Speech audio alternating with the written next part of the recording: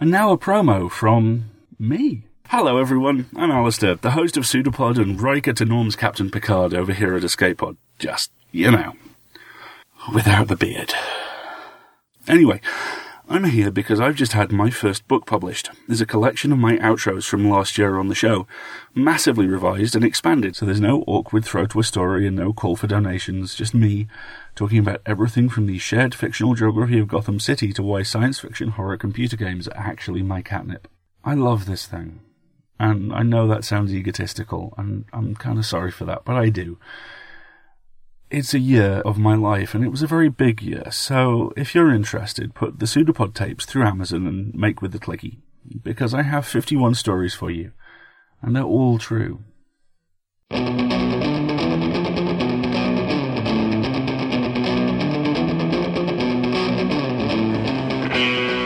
Escape Pod 384 February 21st, 2013. The Tamarisk Hunter by Paolo Bacigalupi.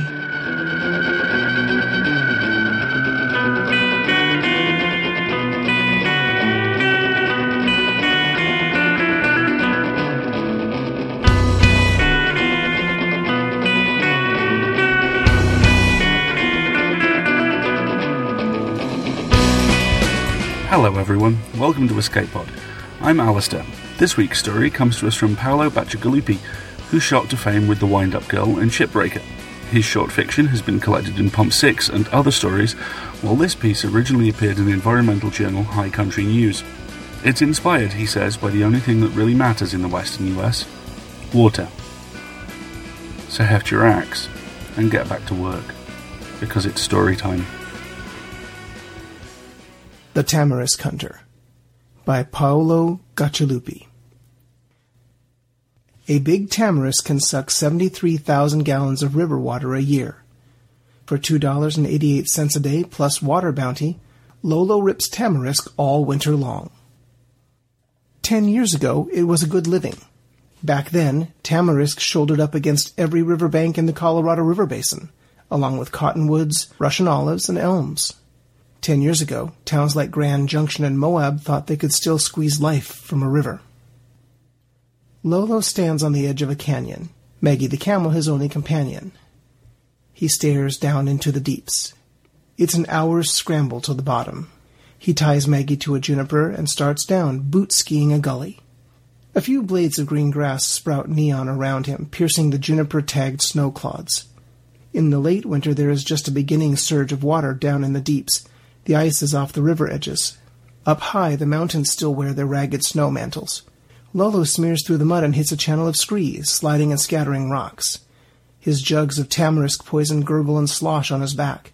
His shovel and rock bar snag on occasional junipers as he skids by. It will be a long hike out, but then, that's what makes this patch so perfect. It's a long way down, and the riverbanks are largely hidden. It's a living. Where other people have dried out and blown away, he has remained, a tamarisk hunter, a water tick, a stubborn bit of weed.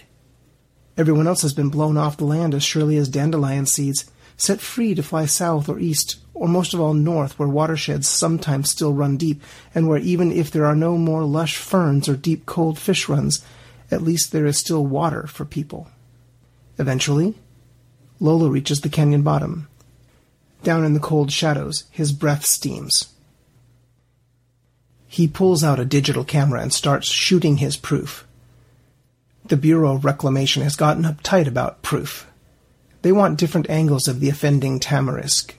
They want each one photographed before and after, the whole process documented, GPS'd, and uploaded directly by the camera. They want it done on site. And then they still sometimes come out to spot check before they calibrate his head gate for water bounty.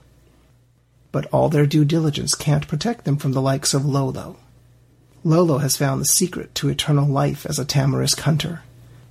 Unknown to the Interior Department and its Burek subsidiary, he has been seeding new patches of tamarisk, encouraging vigorous, brushy grows in previously cleared areas. He has hauled and planted healthy root balls up and down the river system in strategically hidden and inaccessible corridors, all in a bid for security against the swarms of other tamarisk hunters that scour these same tributaries. Lolo is crafty. Stands like this one, a quarter-mile long, and thick with salt-laden tamarisk are his insurance policy. Documentation finished, he unstraps a folding saw, along with his rock bar and shovel, and sets his poison jugs on the dead salt bank. He starts cutting, slicing into the roots of the tamarisk, pausing every 30 seconds to spread garland 4 on the cuts, poisoning the tamarisk wounds faster than they can heal. But some of the best tamarisk, the most vigorous, he uproots and sets aside for later use. $2.88 a day, plus water bounty. It takes Maggie's roly, bleeding camel stride a week to make it back to Lolo's homestead. They follow the river, occasionally climbing above it onto cold mesas or wandering off into the open desert in a bid to avoid the skeleton sprawl of empty towns. Guardy choppers buzz up and down the river like swarms of angry yellowjackets, hunting for porto-pumpers and wildcat diversions. They rush overhead in a wash of beaten air and gleaming National Guard logos. Lolo remembers a time when the Guardies traded pot shots with people down on the riverbanks, tracer fire and machine gun chatter echoing in the canyons. He remembers the glorious hiss and arc of a Stinger missile as it flashed across red rock desert and blue sky and burned a chopper where it hovered. But that's long in the past. Now, Guardy patrols skim up the river unmolested. Lolo tops another mesa and stares down at the familiar landscape of an eviscerated town, its curving streets and subdivision cul-de-sacs all sitting silent in the sun. At the very edge of the empty town, 1-acre ranchettes and snazzy 5,000-square-foot houses with dead stick trees and dust hill landscaping fringe a brown tumbleweed golf course. The sand traps don't even show anymore. When California put its first calls on the river, no one really worried. A couple of towns went begging for water. Some idiot newcomers with bad water rights stopped grazing their horses, and that was it. A few years later, people started showering real fast. And a few after that, they showered once a week. And then the people started using the buckets. By then, everyone had stopped joking about how hot it was. It didn't really matter how hot it was. The problem wasn't a lack of water or an excess of heat. Not really. The problem was that 4.4 million acre-feet of water were supposed to go down the river to California. There was water. They just couldn't touch it. They were supposed to stand there like dumb monkeys and watch it flow on by. Lolo? The voice catches him by surprise. Maggie startles and groans and lunges for the mesa edge before Lolo can rein her around. The camel's great padded feet scuffle dust, and Lolo flails for a shotgun where it nestles in a scabbard at the camel's side. He forces Maggie to turn, shotgun half drawn, holding barely to his seat and swearing.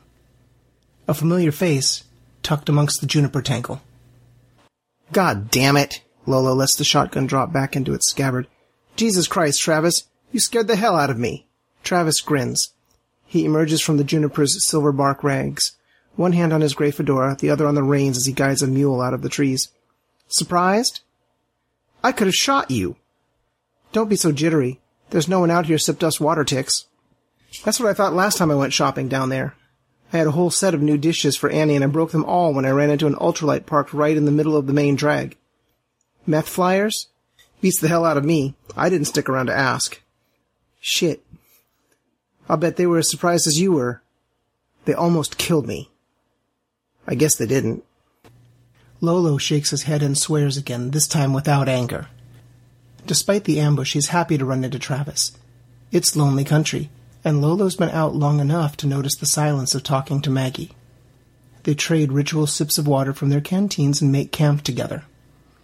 They swap stories about Burek and avoid discussing where they've been ripping Tamarisk, and enjoy the view of the empty town far below, with its serpentine streets and quiet houses and shining, untouched river. It isn't until the sun is setting and they've finished roasting a magpie that Lolo finally asks the question that's been on his mind ever since Travis's sun-baked face came out of the tangle. It goes against etiquette, but he can't help himself. He picks magpie out of his teeth and says, I thought you were working downriver. Travis glances sidelong at Lolo in that one suspicious, uncertain look. Lolo sees that Travis has hit a lean patch. He's not smart like Lolo. He hasn't been receding. He's got no insurance. He hasn't been thinking ahead about all the competition and what the Tamarisk endgame looks like, and now he's feeling the pinch. Lolo feels a twinge of pity. He likes Travis. A part of him wants to tell Travis the secret, but he stifles the urge. The stakes are too high. Water crimes are serious now. So serious Lolo hasn't even told his wife Annie for fear of what she'll say. Like all of the most shameful crimes, water theft is a private business, and at the scale Lolo works, forced labor on the straw is the best punishment he can hope for. Travis gets his hackles down over Lolo's invasion of his privacy and says, "I had a couple cows I was running up here, but I lost 'em. I think something got 'em. Long way to graze cows." "Yeah, well, down my way even the sagebrush is dead. Big Daddy Drought's doing a real number on my patch." He pinches his lip, thoughtful. "Wish I could find those cows. They probably went down to the river." Travis sighs. "Then the Guardies probably got 'em. Probably shot 'em from a chopper and roasted 'em. Californians." They both spit at the word. "You think there are any stands worth pulling down there?" Travis asks. "You can go down and look, but I think I got it all last year, and someone had already been through before me, so I doubt much is coming up." Shit. Well, maybe I'll go shopping. Might as well get something out of this trip. There sure isn't anyone to stop you. As if to emphasize the fact, the thud-thwop of a Guardy chopper breaks the evening silence. The black fly dot of its movement barely shows against the darkening sky. Soon it's out of sight, and cricket chirps swallow the last evidence of its passing. Travis laughs. "Remember when the Guardies said they'd keep out looters? I saw them on the TV with all their choppers and Humvees and them saying they were going to protect everything until the situation improved." He laughs again. "You remember that? All of them driving up and down the streets?" "I remember. Sometimes I wonder if we shouldn't have fought them more." "Annie was in Lake Havasu City when they fought there. You saw what happened." Lolo shivers. "Anyway, there's not much to fight for when they blow up your water treatment plant. If nothing's coming out of your faucet, you might as well move on." "Yeah, well, sometimes I still think you gotta fight, even if it's just for pride." Travis gestures at the town below, a shadow movement. "I remember when all that land was selling like hotcakes, and they were building shit just as fast as they could ship in the lumber. Shopping malls and parking lots and subdivisions, anywhere they could scrape a flat spot. We weren't calling it Big Daddy Drought back then. 45,000 people, and none of us had a clue." "And I was a real estate agent." Travis laughs, a self-mocking sound that ends quickly. It sounds too much like self-pity for Lolo's taste. They're quiet again, looking down at the town wreckage. "I think I might be heading north," Travis says finally. Lolo glances over, surprised. Again he has the urge to let Travis in on his secret, but he stifles it. "And do what? Pick fruit, maybe? Maybe something else? Anyway, there's water up there." Lolo points down at the river. "There's water." Travis pauses. "I got to level with you, Lolo. I went down to the straw." For a second, Lolo is confused by the non sequitur. The statement is just too outrageous. And yet, Travis's face is serious. "The straw? No kidding? All the way there?" "All the way there," he shrugs defensively.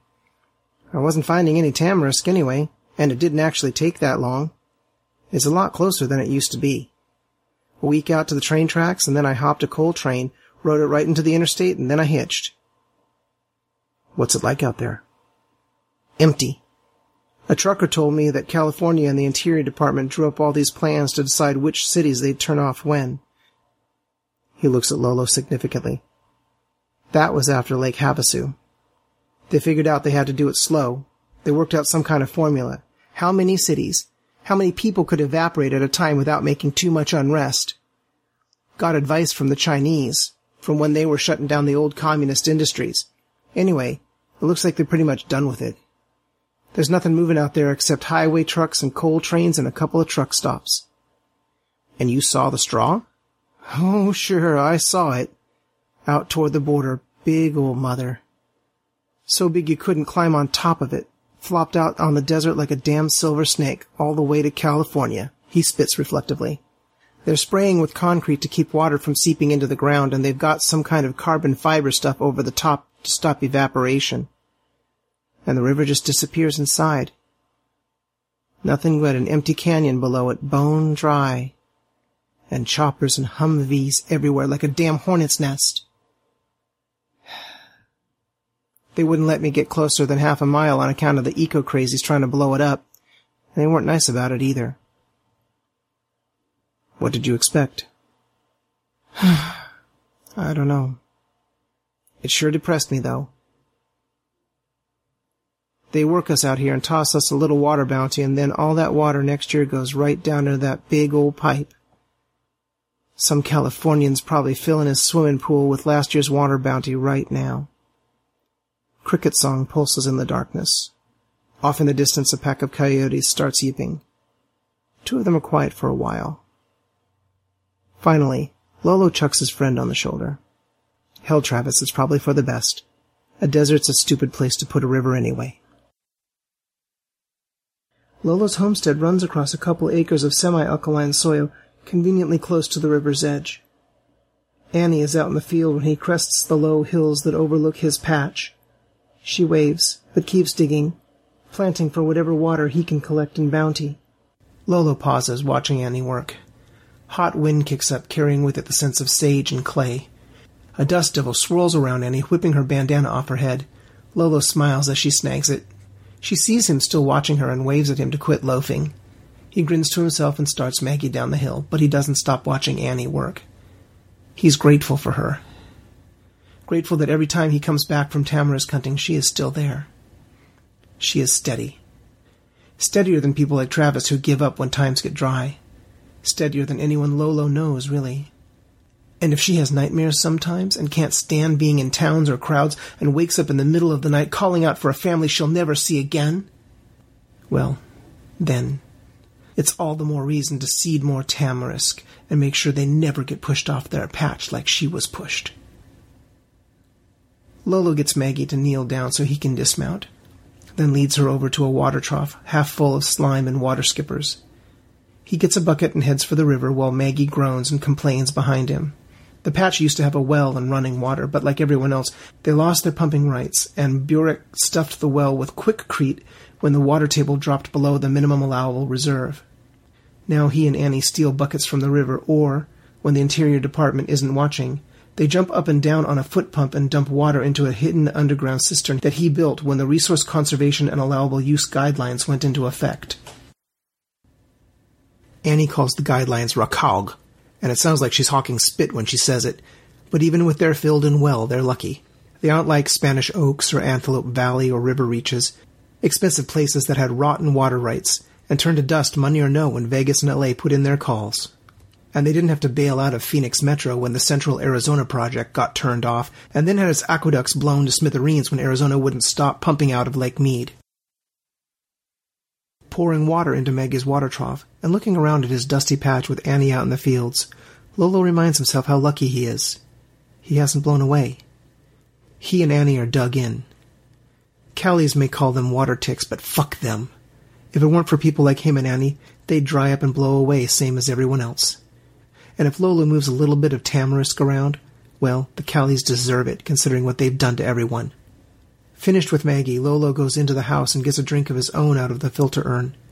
The water is cool in the shadows of the adobe house. Juniper beams hang low overhead. He sits down and connects his Burek camera to the solar panel they've got scabbed onto the roof. Its charge light blinks amber.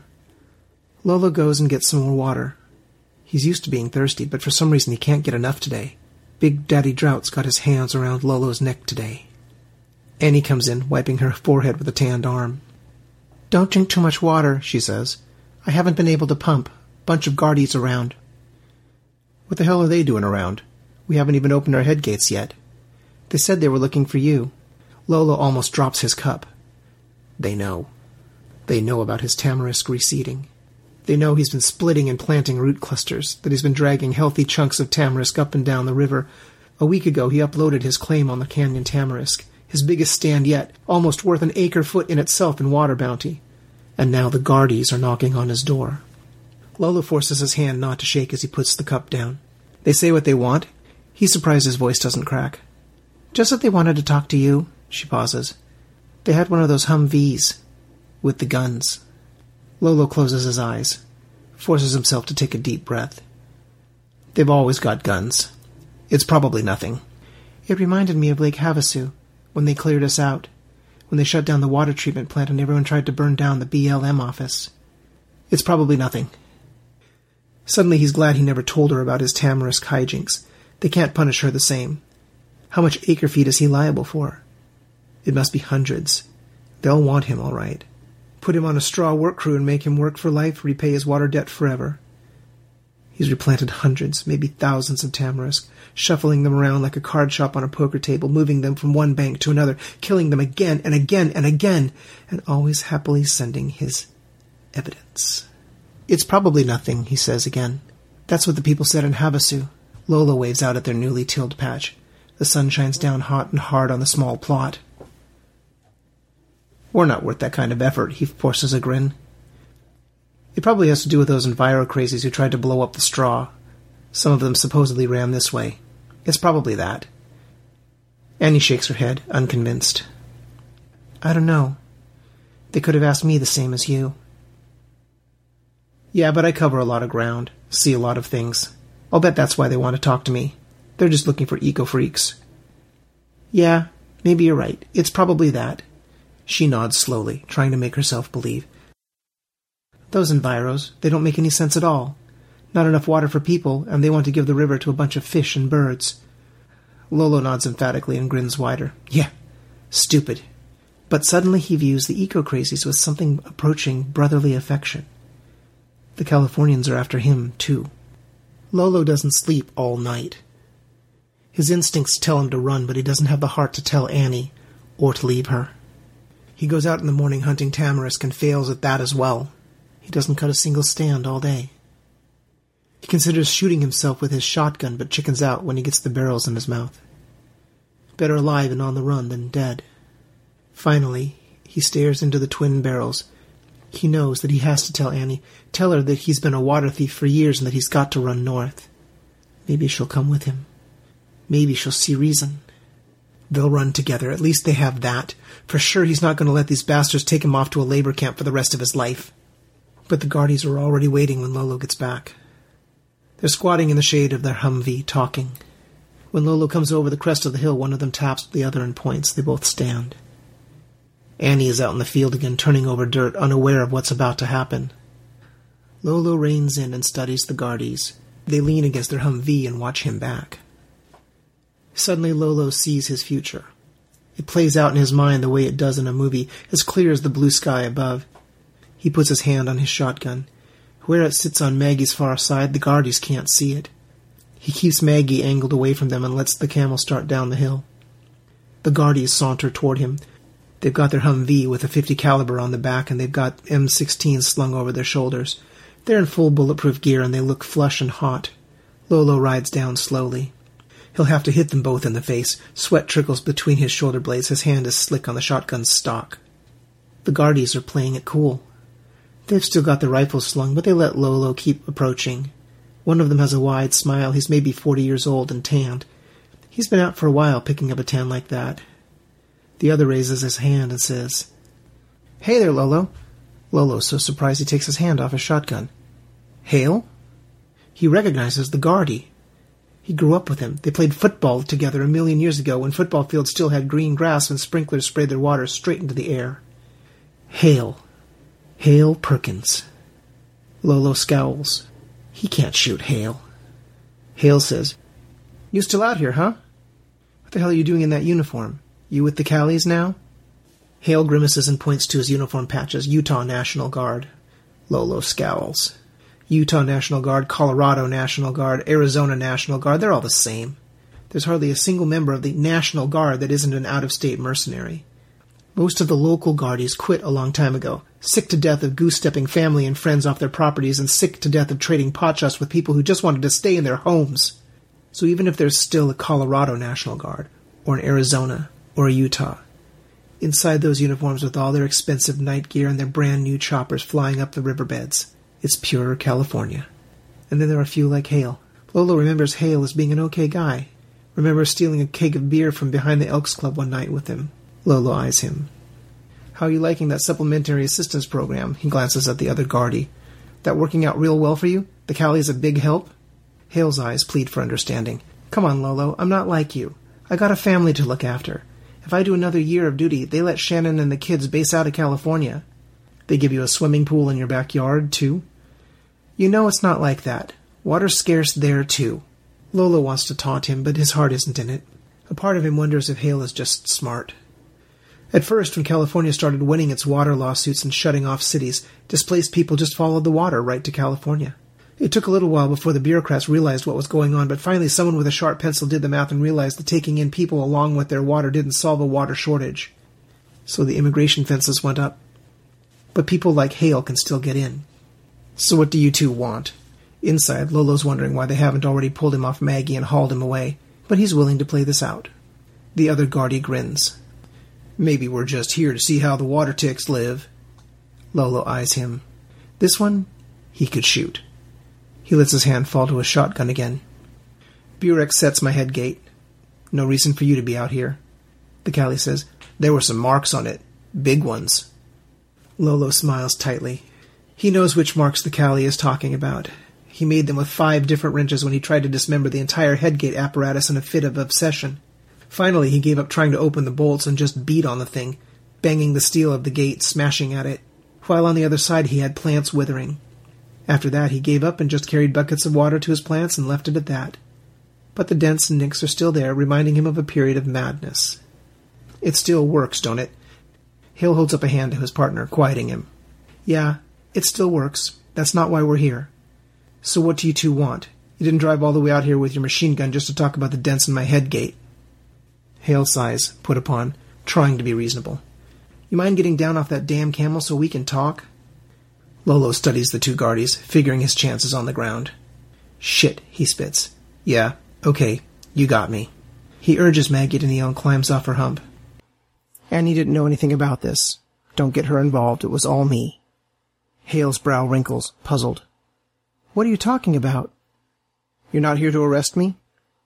The Callie with Hale laughs. Why? 'Cause you take a couple buckets of water from the river? 'Cause you probably got an illegal cistern around here somewhere? He laughs again. You ticks are all the same. You think we don't know about all that crap? Hale scowls at the Callie, then turns back to Lolo. No, we're not here to arrest you. You know about the straw? Yeah. Lolo says it slowly, but inside he's grinning. A great weight is suddenly off him. They don't know. They don't know shit. It was a good plan when he started it, and it's a good plan still. Lolo schools his face to keep the glee off and tries to listen to what Hale's saying, but he can't. He's jumping up and down and gibbering like a monkey. They don't know. Wait, what? Lolo holds up his hand. What did you just say? Hale repeats himself. California's ending the water bounty. They've got enough straw sections built up now that they don't need the program. They got an agreement from the Department of the Interior to focus their budget on seep and evaporation control. That's where all the big benefits are. They're shutting down the water bounty payout program. He pauses. I'm sorry, Lolo. Lolo frowns. But a tamarisk is still a tamarisk. Why should one of those damn plants get all the water?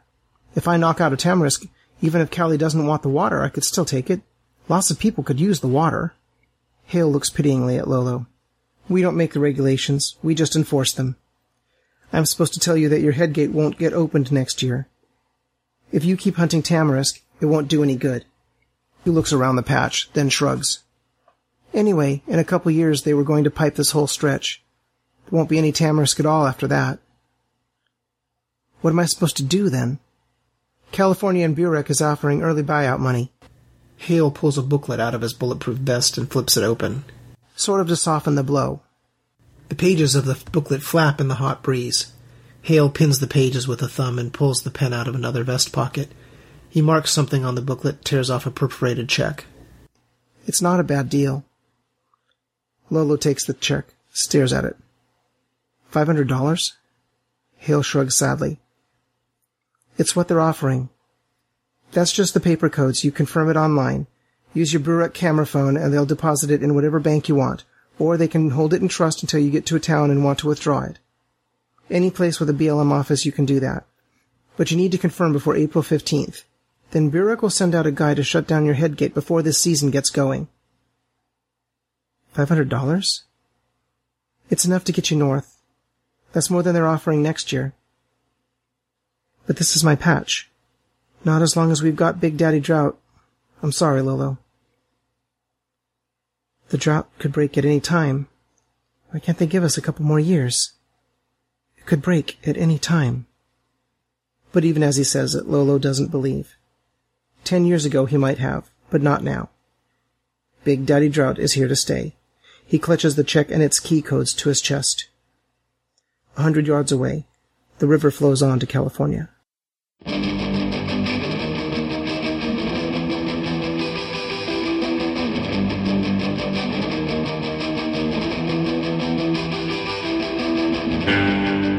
One of my best friends annoys politicians for a living. Richard Whittaker and I met in a press screening in York. It was Enemy of the State, and if you've not seen it, do so. Not only is the cast fantastic, but it and Man on Fire represent the pinnacles of that kind of visual invention that only the late, great Tony Scott seemed capable of. The movie's feverish, twitchy, and at one point the film actually melted, and we were so caught up in Scott's visual style, we both assumed it was a gimmick. A couple of minutes passed. A couple more minutes passed. Whit turned to me and said, "So, any plans for Christmas?" 2 hours later, he was having dinner at my parents' house, and lo, a double act was born. He moved to Texas 8 years ago, initially to do a journalism MA, and in short order to become journalist with every single portfolio, it seems, for the Austin Chronicle. Seriously, he works as their listings guy, he's there for South by Southwest, he's their MMA, pro wrestling and roller derby correspondent, and also, completing the quadfecta of Texas contact sports, covers the Texas legislature for them. I remember talking to him a couple of years ago, and he opened the conversation, crackly and tinny and 5,000 plus miles away, with, "Governor Perry's office won't talk to me unless I say it's a legal matter. I love my job." The fact he lives in Texas is a source of constant hilarity for me because, like me, he's a pallid northern boy who was born within sight of the wall. However, he's adapted to it really well, and when I was in the US over the summer, we stopped off in Austin for a couple of days after Gen Con. Austin is demented. It's equal parts high-end business, movie studios, and wildly eccentric small businesses, and I was there in August, so it was also twinned with the sun.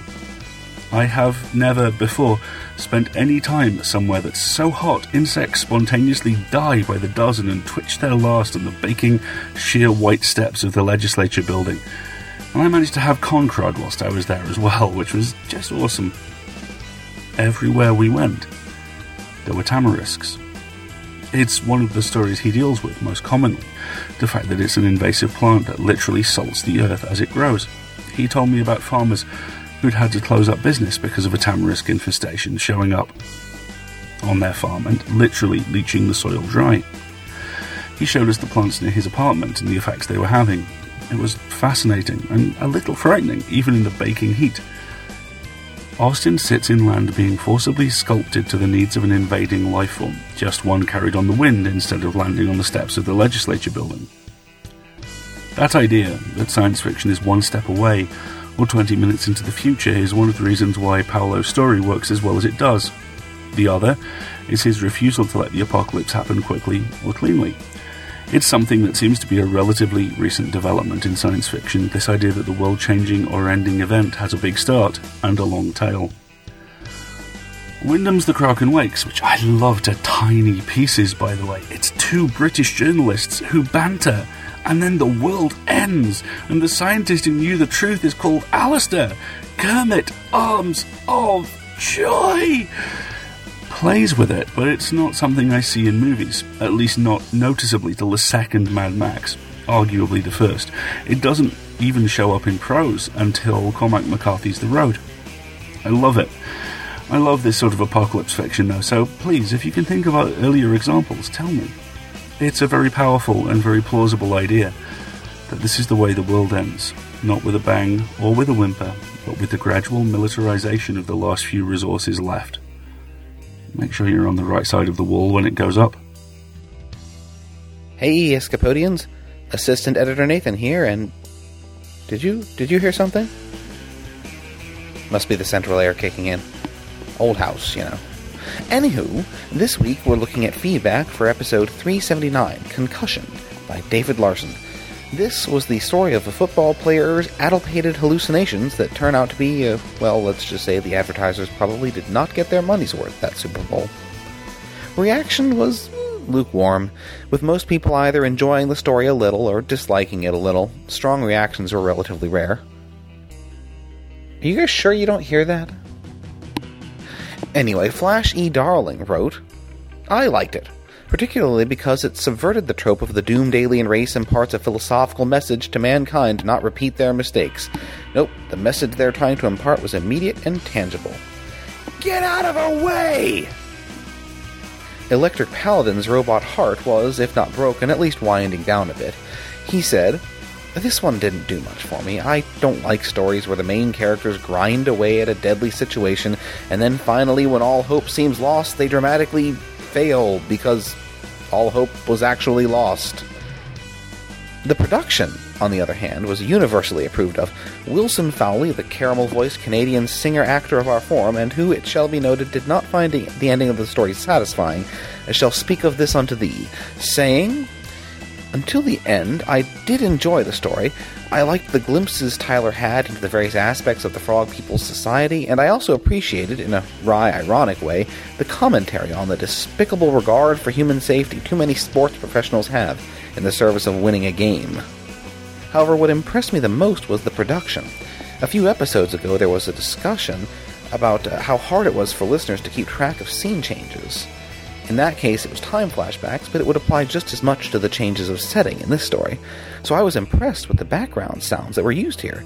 The white noise of the crowd in the stadium, the weird alien techno sounds on the ship, and in places where Tyler wasn't quite sure where he was, both. As someone who has added sounds and effects to narrations, I know that it's a lot of work to do, far more than you might imagine. Matt did it all, from choosing sounds to getting the levels right to fading them in and out of each other impressively well. What marks it as particularly impressive is that most people didn't notice it enough to have said anything about it up to this point. In the thread, by the way, Matt was all aw shucks about it, but he works hard, and unlike us attention whore editors, doesn't get much in the public eye. So the next time you don't notice a story's production because it's so smooth, notice it. That's all for this week. Join us next week when we evacuate the comments thread for episode 380 right into the path of the onrushing Universal Widows and Orphans official rickety charity railway. See you then! Hold on, I think a shingle just fell off the roof. This house, I tell you. We rely on you to pay our authors, so if you liked this story, please go to escapepod.org and click on the donation links.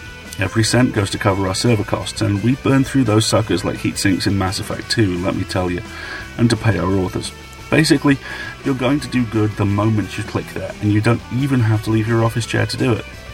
And whilst you're noodling about the internet, go take a look at ufopub.com. Their Unidentified Funny Objects anthology is not just an insanely pretty book, it's also home to The Alchemist's Children by our very own Scattercat. And if you want to continue to embrace the homogenous retail monoculture that's strangling the planet, and hey, who doesn't? It's awesome, then it's available on Amazon too. Escape Pod is a production of Escape Artists Incorporated, and it is not alone. Our sister show and my home, Pseudopod, has been running a flash fiction contest over on the forum that closes in a week. So if you want to jump in and have some horrific, in the right way, flash, get it polished up and sent in. Rules are on the forum, which is linked from our site. Escape Pod will be back next week with The Very Pulse of the Machine by Michael Swanwick. Until then, our quote of the week comes from Norman MacLean's A River Runs Through It. Eventually all things merge into one, and a river runs through it. The river was cut by the world's great flood, and runs over rocks from the basement of time. On some of the rocks are timeless raindrops. Under the rocks are the words, and some of the words are theirs. I am haunted by waters. See you next week.